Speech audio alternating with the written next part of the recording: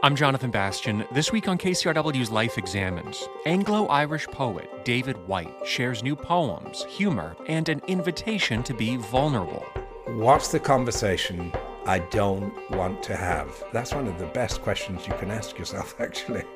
As soon as you ask it sincerely, bodily, fully, the door opens up to the very conversation that is inviting you to risk yourself. And later, how poetry has led Whyte to some fascinating insights into the human condition. Management's a terrible word to use in leadership, because it actually comes from the old Italian medieval phrase, managare, which means the care and feeding of a horse. So the whole feeling is getting on the back of reality, digging your knees in and heading it in a certain direction.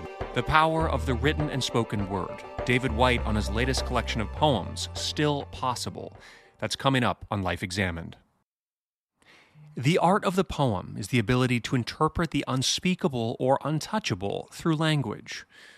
Emily Dickinson once said, quote, "If I feel physically as if the top of my head were taken off, I know that it is poetry."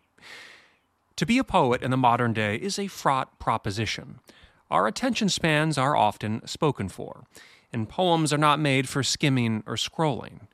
And this makes our guest, the poet and philosopher David Whyte, something of a wonderful wise throwback. He's committed hundreds of poems, both his and others, to memory. Much of Whyte's original work has centered around the idea of, quote, the conversational nature of reality. He draws from his own personal experiences, love of nature and walking, the importance of relationships, family, and marriage. His books include The Heart Aroused, Poetry and the Preservation of the Soul in Corporate America, and The Three Marriages, Reimagining Work, Self, and Relationship. His latest collection of poems is titled Still Possible.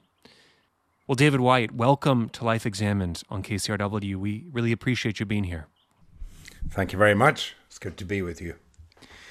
In the spirit of taking a journey together, I thought maybe we should start with the first poem from your book, For the Road to Santiago. It seems to kind of be aligned to some of the things we may talk about. Would you like to read that for us?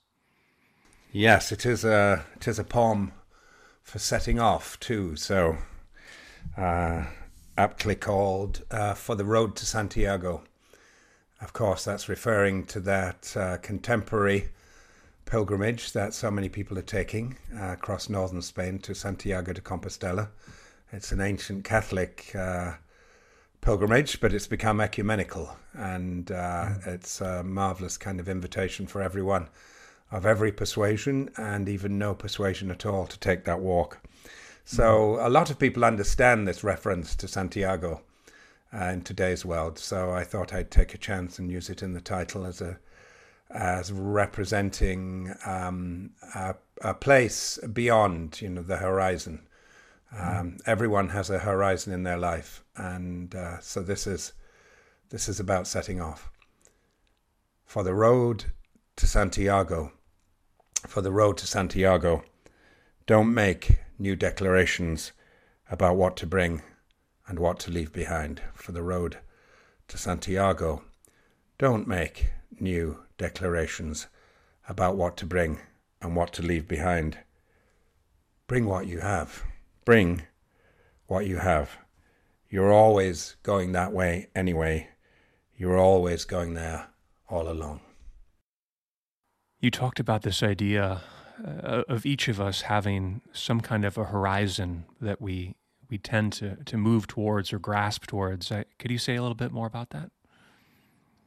Well, you could say, Jonathan, that the conversation that everyone carries is between the ground upon which they stand, which you could take as their everyday. Where are you now? It's 2:00 on a Tuesday afternoon, or where they are imaginatively in their life, or physically where they are in their life. If you're in Seattle or Yorkshire or Kathmandu. And the conversation the human holds is between the place they think they are and the place to which they think they're going. And the place to which they think they're going is almost always not at the horizon, but over it. It's beyond there's always a sense that it's beyond my ken, it's beyond what you can fully apprehend. And so I do talk about the conversational nature of reality, and this could be one of the most essential conversations a human being holds between ground and horizon. And of course, what's at the horizon, just as you say, is something we fill with some kind of potent energy or hope or something that is more miraculous than what's right in front of us. Yes, a good story that is worth partaking in. A story that makes you larger. And human beings have always made stories for themselves, and whether they're true or not, if they make you larger, if they make you more generous, if they make you more here, it seems, if you're looking at the historical record, it seems to have been a good thing to do. We make meta stories. We find out that the story is only partially true along the way. We find out that we are only partially true. The name we gave ourselves was not large enough for what you trip over into and trip up into, what you break down into, what you enlarge yourself into, and in many of the Welsh mythologies, what you reduce yourself to, in the sense of an imaginative disappearance, where you reappear as something else. Yeah. So it's that ancient journey. The place I know here, which I don't really know fully, actually, when I'm walking towards the horizon, I equally have to anchor myself more deeply where I am in order, and the more grounded I am in the place I am, the more real, strangely, that the horizon becomes. I mean, you could see that. I just immediately thought of a marriage where marriages thrive on a shared horizon, on shared thoughts, shared imagination. But if it's not anchored deeply in the everyday, and everyday generosity towards each other, and an everyday life, then the horizon can mean nothing at all. And in fact, you can become distrustful of manufactured horizons. So this strange and ancient dynamic of setting off on a pilgrimage, on a journey towards a horizon you've made for yourself or with another, and strangely enough, having to drink from a deeper well, having to find a deeper foundation, whatever metaphor you'd like to use. It's interesting thinking about the history of humans wanting to wander, to go places. And here we're using the word pilgrimage, which is one that I love as well. But you're somebody I know that loves to walk and loves to think. What do you find so powerful about those experiences? Well, from a very practical point of view, I found from when I was quite young that walking energized me, and it energized not only my physical body, but my thinking, my imagination. And when I started writing seriously, I wrote since I was 6 or 7 years old, actually, but I started to become a serious young man in the north of England, of an Irish mother and a Yorkshire father, at 13, and I started to write poetry very seriously, and most of it was composed walking at night, actually, on night walks. And I just found that my imagination came alive, and I would just memorize the lines as I went along. I was quite amazed to find many years later that William Wordsworth did exactly the same thing, except William had his sister to dictate it to when he got back, and she would write it out fair. So Dorothy Wordsworth. But yes, so I think walking from an evolutionary point of view is just really good for us. It's like the color blue in the sky, or the green, or the first aroma of spring. We're made to walk, and unless you're debilitated through illness, walking is second nature to us. It's an accompaniment that makes sense of all our other endeavors, actually, I think. On my walking tours that I lead, we have our poetry and intellectual and imaginative stimulus in the morning and conversation. But then we go out and we walk for 5, 6, 7 hours. And there's something about that companionship of the body coming alive with the mind. It leads to remarkable conversations with whoever you have with you as a companion on your walk. But it also leads to a really rich internal conversation with that stranger you're getting to know, you call yourself.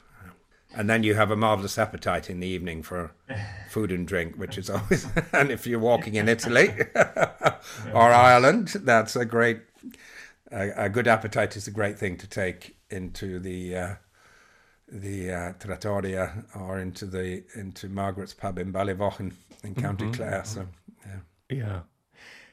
And I know you have, speaking of nighttime here too, I'm always curious when and how one composes. And I know that you've even talked or written about the difference of writing in the evening or when it's just sheer darkness around you versus the day. Yes, exactly. I think, there's a reason for the hours of the offices in the monastic tradition, for men and women religious. There were different prayers for different times of the day, and every religious and contemplative tradition has recognized this, that you're actually a different person. And it's probably because you're conversing with a different horizon. When I wrote The House of Belonging so many years ago, I was writing that at an upstairs desk in a corner on the landing at the top of the stairs. And there was a window by my side, and as I started to finish the book, and as usual, I was I was writing and working all the hours God sends, alternating between writing and gardening. And I did notice that there was a completely different conversation at night when it was dark outside. I realized I was actually writing to a different form of invitation. And it was an invitation from the darkness, from the core of what you would call the unknown. And that there was a certain tiredness of the lighted hours that you needed in order to look into that horizon. So I wrote a poem called Sweet Darkness, which is a hymn to the night, really. It's a praise to what you cannot see and what you cannot recognize. And it's certainly needed now as we try to emerge from this pandemic. We're half in and half out. We're wondering what possibly can be possible right now. and the whole of life feels like this very, very extraordinary experiment, sometimes a dark experiment too. So this is a hymn to the unknown, praise of not knowing, really. When your eyes are tired, the world is tired also. Sweet darkness. When your eyes are tired, the world is tired also. When your vision has gone, no part of the world can find you. It's time to go into the dark where the night has eyes to recognize its own. It's time to go in to the dark where the night has eyes to recognize its own. There you can be sure you are not beyond love. The dark will be your home tonight. The night will give you a horizon further than you can see. You must learn one thing. You must learn one thing. The world was made to be free in. Give up all the other worlds except the one to which you belong. Give up all the other worlds except the one to which you belong. Sometimes it takes darkness and the sweet confinement of your aloneness to learn anything or anyone that does not bring you alive is too small for you. Anything or anyone that does not bring you alive is too small for you. Now, almost always if something's too small for us, we've quite often contributed and made that person or that landscape or that dwelling or that work too small for us.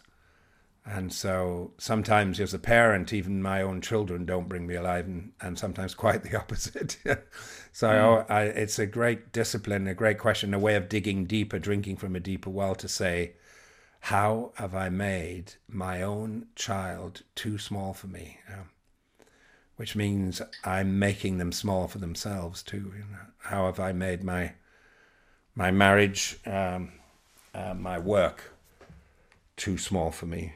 Or even what name am I giving myself that's too small for the extraordinary life that I'm actually at the center of? And it's interesting how in that poem, the kind of expansive, ineffable quality of life comes about when one can't see, or one can't touch limitations or put words together in the light as we see it. Exactly. Yeah.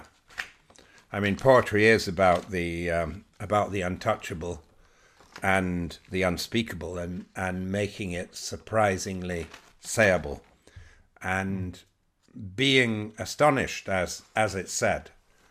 And part of the power of the language comes from that sense of astonishment in describing this sudden contact with an understanding you did not have until you spoke it. Yeah. What is that strange part of the human that tends to want to make things smaller, to reduce a marriage into something simple, to reduce a friendship or a landscape? What is that? Well, I suppose it's literally so we feel we can handle it. And by handling it, we mean control it, really. And it's always a bad sign when you're trying to manage something. Management's a terrible word to use in leadership, because it actually comes from the old Italian medieval phrase, managare, which means the care and feeding of a horse. So the whole feeling is getting on the back of reality, digging your knees in and heading it in a certain direction, which doesn't work very well in an intimate relationship. But it doesn't work well with ourselves either. The most difficult conversation to have is the one with the stranger looking back at you in the mirror in the morning. And I often say, if you spoke to other people the way you speak to yourself, you would never have another friend in your life. It's all about coercion. It's all about improving yourself. Yeah. I'm interested in the conversational nature of reality. Therefore, I'm really interested in how a human being makes an invitational identity, because all conversations are really based on invitation. Someone there to invite, someone there to be invited out of themselves, deeper into themselves, into the life between yourself and the other person, into a shared work. Yeah.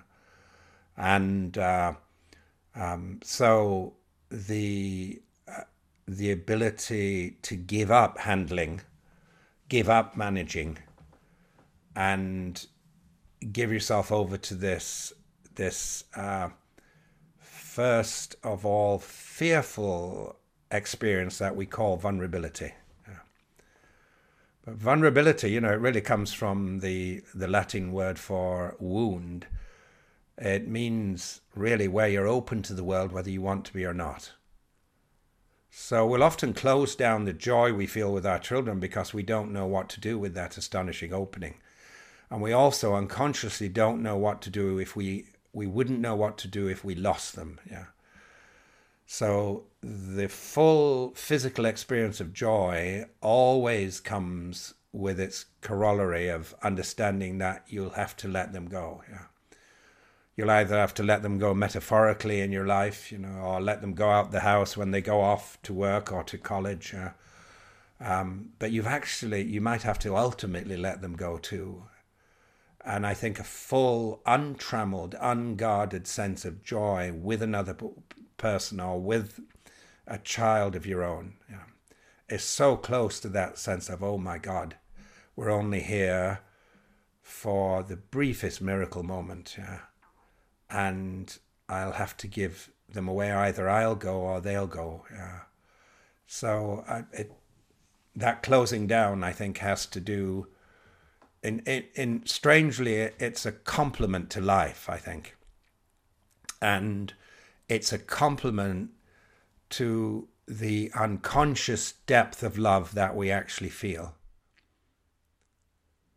So it's really, I often think that one of the greatest things you could do as a person, greatest practice, is apprentice yourself to your own reluctance. And we all have our own particular specific form of reluctance when you think about it. And even the most positive thinking entrepreneur has secret cargoes of reluctance inside them. And it's that reluctance that's actually, when explored, will lead us to that doorway of vulnerability. What's the conversation I don't want to have? That's one of the best questions you can ask yourself, actually.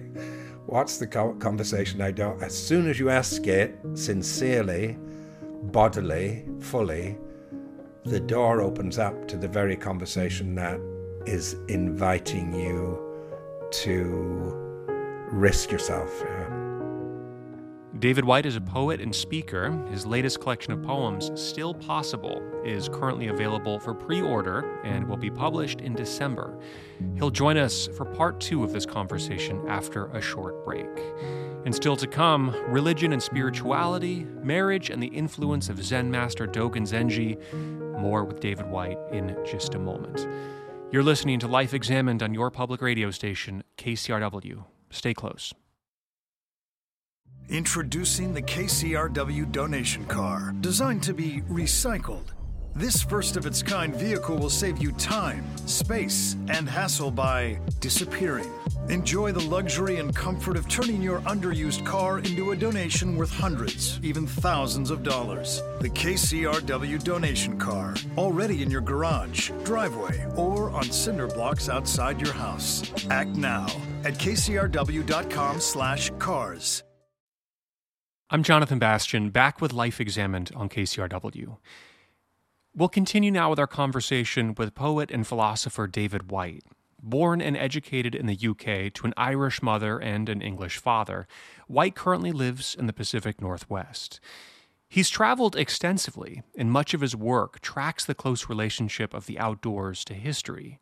Inspired by the works of Wordsworth, Emily Dickinson, and Pablo Neruda, Whyte also credits the significant influence of the late Irish philosopher John O'Donohue and Zen master Dogen Zenji. We'll pick up our conversation right where we left off and hear Whyte's reflection on death and the inspiration for his latest collection of poems called Still Possible. It's reminding me of this experience I had watching this really astonishing documentary on the BBC, which really in many ways began this whole new cycle of poetry in this new book, Still Possible. And that was watching a BBC documentary called Brotherhood, The Inner Life of Monks. And it looked at the only Trappist monastery in Britain, actually. And it looked at the way they were both aging. Half the population of monks were in their 80s, but also trying to rejuvenate themselves, and they were starting a brewery in the best Trappist fashion. And so it's quite fascinating between this quite jolly enterprise of starting a brewery and looking at the life and death and the offices of prayer of the monks through a year. And the documentary starts with this very powerful deathbed scene. I mean, a literal deathbed scene. It's not a dramatized deathbed scene. It's the deathbed of one of the monks. And it was a tribute to his openness that he was willing to be interviewed on that deathbed. And in some of his last words, he says, I gave up praying years ago. And when I heard that, it was such a strong statement. I thought, he became cynical. He gave up, But no, he said, I gave up praying years ago because actually my whole life became a prayer. I was living and breathing from the atmosphere of prayer. So there was absolutely no need to actually make prayers. Yeah. His life was a prayer. Yeah. And I was absolutely stunned by that phrase. It was so beautiful and so honest, and it had caught me, in my own defenses in a way. And the next image is of the man in his coffin surrounded by his fellow monks, praying and singing the Gregorian chant and the officers over him. It was absolutely astonishing. So I wrote this piece. It's called Your Prayer. And it's about that giving up of trying to manage or handle life, and we even try to, of course, handle praying. We try to manage our praying if we're religious, yeah. And so this is Your Prayer. And this is the image. You can think of this monk on his deathbed. This is who the poem was written for. Your prayer only began with words. Each one, you realize, just a hand on the door to silence. Your prayer only began with words. Each one, you realize, just a hand on the door to silence. Even in your gathered strength, what you said in the end was only a shoulder against the grain of wood trying to keep the entrance open. Mm-hmm. Until that door, which had been no door at all, gave in to necessary grief, which is really only the full understanding of what you were missing all along, which is really just that vulnerability you needed to make a proper invitation, which is really just you admitting the full depth of your love at last. The broken heart, coming to heartfelt rest. The opening inside you, now filled to the gleaming brim, and casting its generous beam. The part of you thought was foolish, the wisest voice of all. The part of you thought was foolish, the wisest voice of all.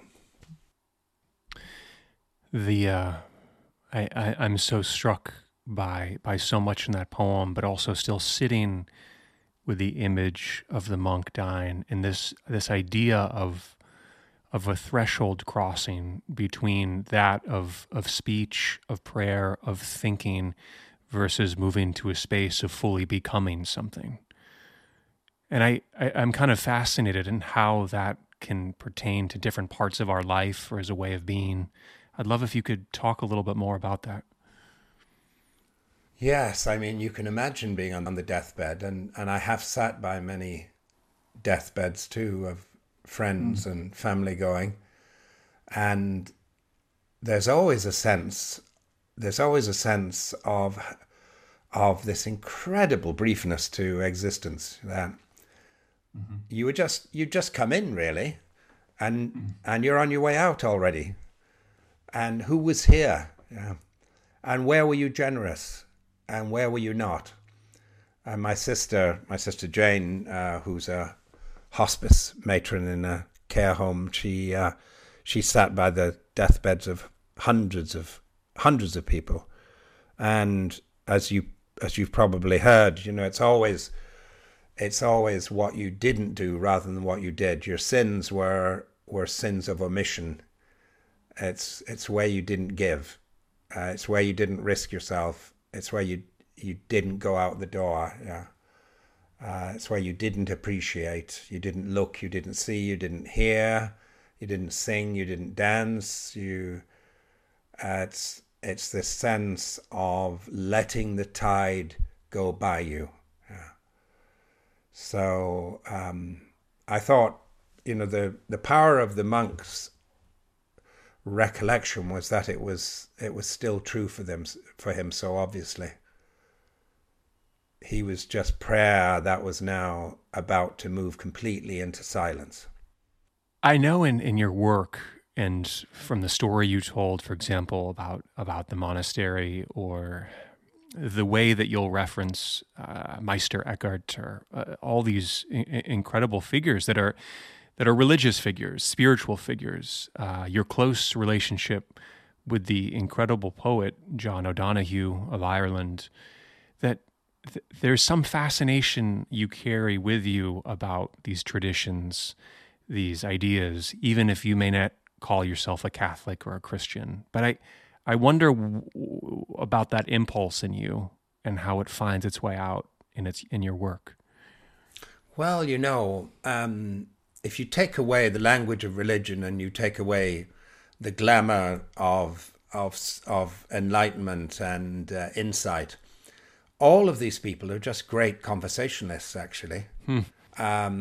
They know how to make contact with something other than themselves, or somebody other than themselves. Yeah, and they're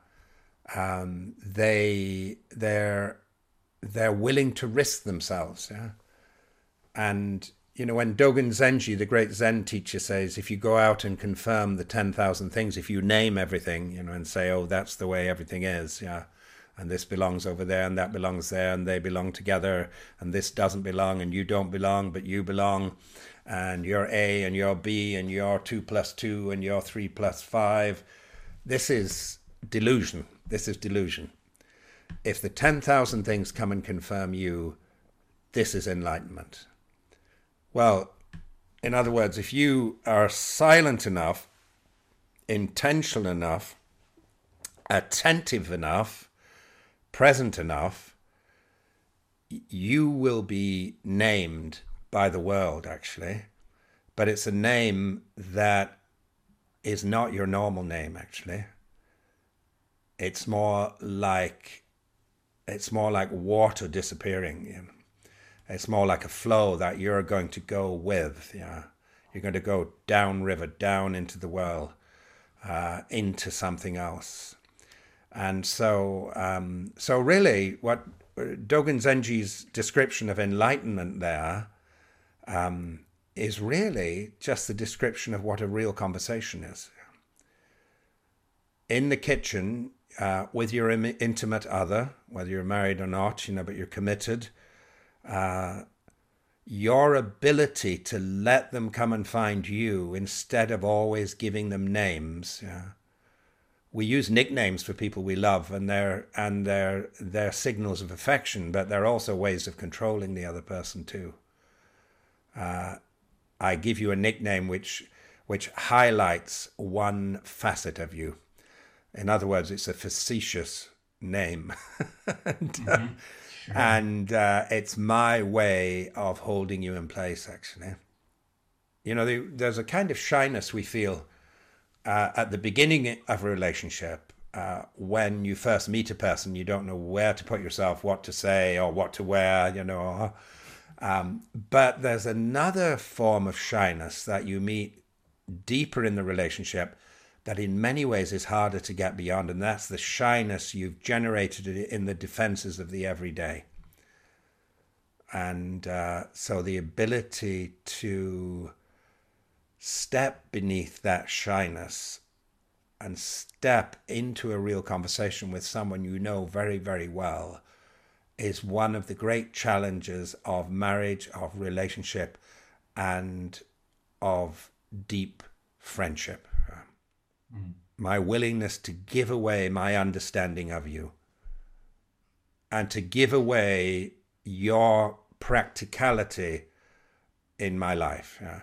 So I can actually come at least a little to terms with the essence of yourself, yeah, which can never be named, yeah, and strangely enough is not a part that can be friends with anyone else, yeah. To love the part of the person that is not interested in loving you. This is probably one of the most difficult fences we have to leap, you know, in getting on in a relationship, getting beyond the little prisons we make for ourselves. Mm-hmm. It was interesting because initially when I asked you about how questions of religion or spirituality showed up, it seems to bring us to this point again here, which is either the smallness of things or the grand unknowable aspect of things. And there seems to be some interrelationship between how you talk about, say, a marriage or one's conception of spirituality or something larger. Could that be true too? Yes, I think, having grown up in a household with a very Irish mother, she didn't like the church at all because of the cruelty with which they treated her family in Ireland. And my mother's story is part of the bad old Irish Catholic Church story, which is still being revealed. And so my mother actually fled from the clutches of the church when she was 15 years old to the north of England. But she was still an osmotically Irish Catholic. You know, she was, you can take the girl out of Ireland, but you couldn't take Ireland out of the girl. And so she had this ancient Irish woman's pagan Catholicism, which was really, really powerful, you know. And it was accompanied with this astonishing bird of paradise linguistic ability, you know. And then on the other side of the house, you had my father, who spoke in earthy Yorkshire vowels. And as they say in Yorkshire, they say nothing until they say everything. It's all concentrated into one sentence. Mm-hmm. And my father was from the nonconformist or, you know, chapel-going, non-Church of England, very austere tradition. He'd given it up, but he still had it in him.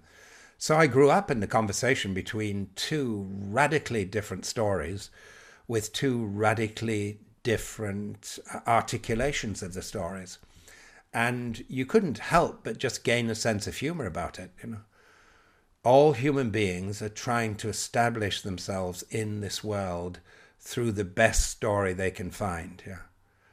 And our great dark side as human beings is we feel we have to take the whole story and everything that goes with it, you know. And if you criticize one part of the story, you're undermining the whole story. Well, it's because the people who are running the story and are making their living from it and have got their power centers from it have made sure throughout time that you take everything they give you, yeah. But it has nothing to do with the way human beings make a magpie patchwork, you know, weave reality from all the bits and bobs and odd rag ends that they find, you know. And every now and again you find a wonderful golden thread to run through the nest, you know, but it's your nest, you put it together.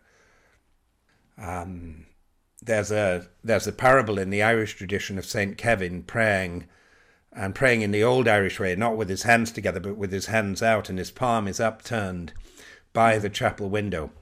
And a passing blackbird looks down and says, that would be a great old place to perch, you know. So the blackbird alights on the upturned hand of St. Kevin. And Kevin, being the Irish St. Francis and having a terrible sympathy for animals and birds, he decides he has to keep praying while this bird is resting. But doesn't the bird look around and say, this will be a great place to build a nest? So the bird starts hithering and thithering and bringing back pieces of wool from fences and pieces of cloth and twigs and leaves and making a nest. So Kevin has to keep praying while the nest is made. Yeah. Finally, the nest is finished. But then, of course, doesn't the blackbird lay an egg in the nest? Yeah. So Kevin has to keep praying. And then, of course, isn't there a chick in the nest when the egg hatches? Yeah. Kevin keeps praying as the mother feeds the chick. And finally, there's a fledgling, and mother and daughter fly off into wild blue yonder. And Kevin can carefully put his hands together with the nest. Of course, it's a metaphorical story. It's an apocryphal story, but it's actually incredibly precise from a psychological point of view. You know, the way, first of all, the way prayer and meditation takes patience. Yeah. Right. When you feel you have it, you haven't yet. Actually, it's all knitting together. It's all being nested. Yeah. And the fact that all of these, a nest is made from whatever is available. Yeah. And it becomes your shelter. I had a few lines in a poem called Coleman's Bed about a contemporary of where I refer to Kevin without mentioning him, and I say, make a nesting now, a place to which the birds can come. Make a nesting now, a place to which the birds can come. I do mention Kevin, think of Kevin's prayerful palm holding the blackbird's egg, and be the one looking out from this place who warms interior forms into light. Make a nesting now, a place to which the birds can come. Think of Kevin's prayerful palm holding the blackbird's egg, and be the one looking out from this place who warms interior forms into light. That's exactly how I feel when I'm sitting. I mean, I sit in the Zen form because that's the one I learn, but whatever your mode of silence is, that's exactly how I feel, like I'm making a nesting. Yeah. It's a nest to which the birds can come, to which all of reality can come and help build it and lay an egg in it, and things can grow in it. It's as if my body is a nest. Yeah. So, and it's made from all kinds of bits and bobs. Yeah. I love that. That poem made me think so clearly about another great Irish poet, Seamus Heaney, who wrote of St. Kevin and the Blackbird too. He wrote, "A prayer his body makes entirely, for he has forgotten self, forgotten bird, and on the riverbank forgotten the river's name." Oh, well done. Yeah, remembering that. And Heaney's poem really concentrates on what it felt like for Kevin to put his hands together, after holding them out for so long. Yeah. Was there ever a moment in your life, a threshold, where there was a certain poem that came to you that you needed, that you could remember? It might have been someone else's. So many poems, yeah. Rilke's poetry was a great help to me going through dark periods in my early 30s, yeah. And it is possible I am pushing through solid rock, as the ore lies alone. I am such a long way in, I can see no way through and no space. Everything is close to my face, and everything close to my face is stone. I don't have much knowledge yet in grief, so this darkness makes me feel small. You be the master, break in, make yourself fierce, and then your great transforming will happen to me, and my great grief cry will happen to you. That's Robert Bly's brilliant translation of Rilke, and that was a very, very powerful poem, along with a whole cohort of other Rilke poems translated by Bly and by others, and some of them I translated myself. But so Rilke was a great companion to me for a good few years. Gary Snyder was a local poet here called Robert Sund, Emily Dickinson. You know, when you're feeling alone and lonely, You can always think of Emily Dickinson, who invited millions of people in the future into her very private life in this little house in New England. So yes, yeah, I've been gifted by poetry and I'm trying to give a little back. It's interesting how you said there's a certain almost, I feel now, freedom in which you feel you can express yourself, that there's an old David Whyte that doesn't have to show up anymore. And with that comes a certain boundlessness or something new, it sounds like, even in an older age. Yes. Oh, definitely. Yeah. Yeah. There's, I think every new epoch of life comes with a certain form of innocence that's necessary to it. So the innocence you'd feel at the beginning of your 60s would be different than the innocence you felt in your 20s, but it's still just as powerful as an innocence that you need. One of the awful dynamics of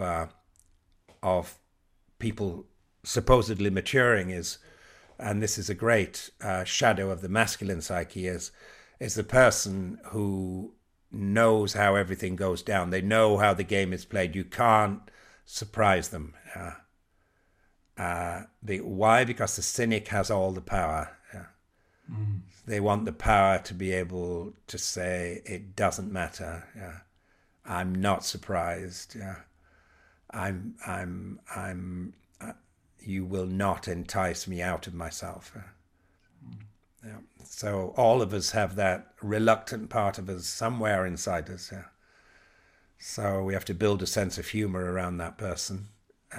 We have to build a bigger flow so that they're just like a rock that creates a beautiful pattern as the river flows around them, actually. And the ability to know that part of yourself inside allows you to have some compassion for others who are experiencing it too. It's their last rearguard action, actually, against changing. And many of them carry that rearguard action right to their deathbed, of course, for decades. But it will still have to fall apart and disappear when they go. So why wait? Why wait? I'm struck by your use of the word innocence as somebody reaches their 60s or 70s, or even the word humor, as you put in there too, with the cynic. Well, I've always said that innocence is not a state of naivety. Innocence is your ability to be found by the new world in which you now live. And without innocence, you're under the illusion that you're still in your old world. But innocence allows you to look at the world as if you've seen it for the first time. Well, David Whyte, I've enjoyed so much of this conversation. I wonder if there's any last poem that comes to mind from your new collection that would be a fitting place for us to say goodbye. There's always a last poem, Jonathan. This is, we started with, for the road to Santiago, this is called Beyond Santiago, and this was written for that monk again, in a way, written for myself, written for anyone who's going to have to say goodbye. Beyond Santiago. Death is so simple. Death is so simple. One moment you are alive, and then you are not. And that fear you carry with you might be equally as simple too. That you'll never have the time to accomplish what you wish. But stop a moment now before the way beyond, and let me tell you this. Stop a moment now before the way beyond, and let me tell you this. You'll go out of this life, however untimely, having accomplished every single thing you wish. You will arrive in that night like a newborn child welcomed by loving arms. You will go out of this life, however untimely, having completed every single thing you wished. You will arrive in that night like a newborn child welcomed by loving arms. You will find in that long anticipated enemy the ultimate form of forgiveness and friendship. Every fearful goodbye suddenly become a gentle getting to know. A getting to know of a forgiveness that was strangely always anticipated, a welcome and a full understanding of all you ever did.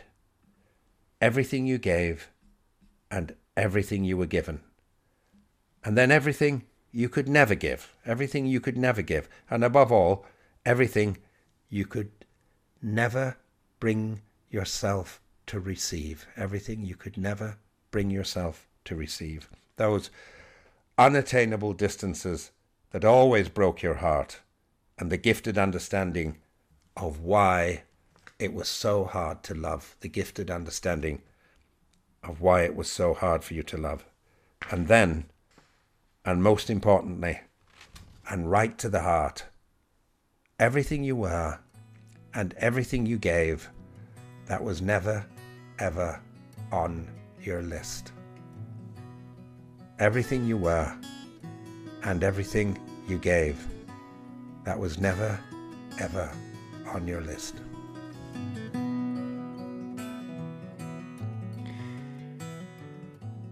David Whyte, poet and author of the new collection, Still Possible. I'm grateful for this hour and for sharing some of this journey with you. Thank you for your time. Thank you very much, Jonathan. It's been a pleasure. Thank you for the invitational conversation. I think we got to some places. And you can pre-order David's new book at his website. That's davidwhyte.com. And that's all the time we have for today. Our producer is Andrea Brody. You can find all of our shows online wherever you listen to podcasts or on the KCRW app. I'm Jonathan Bastian. Have a wonderful day. We'll see you next week.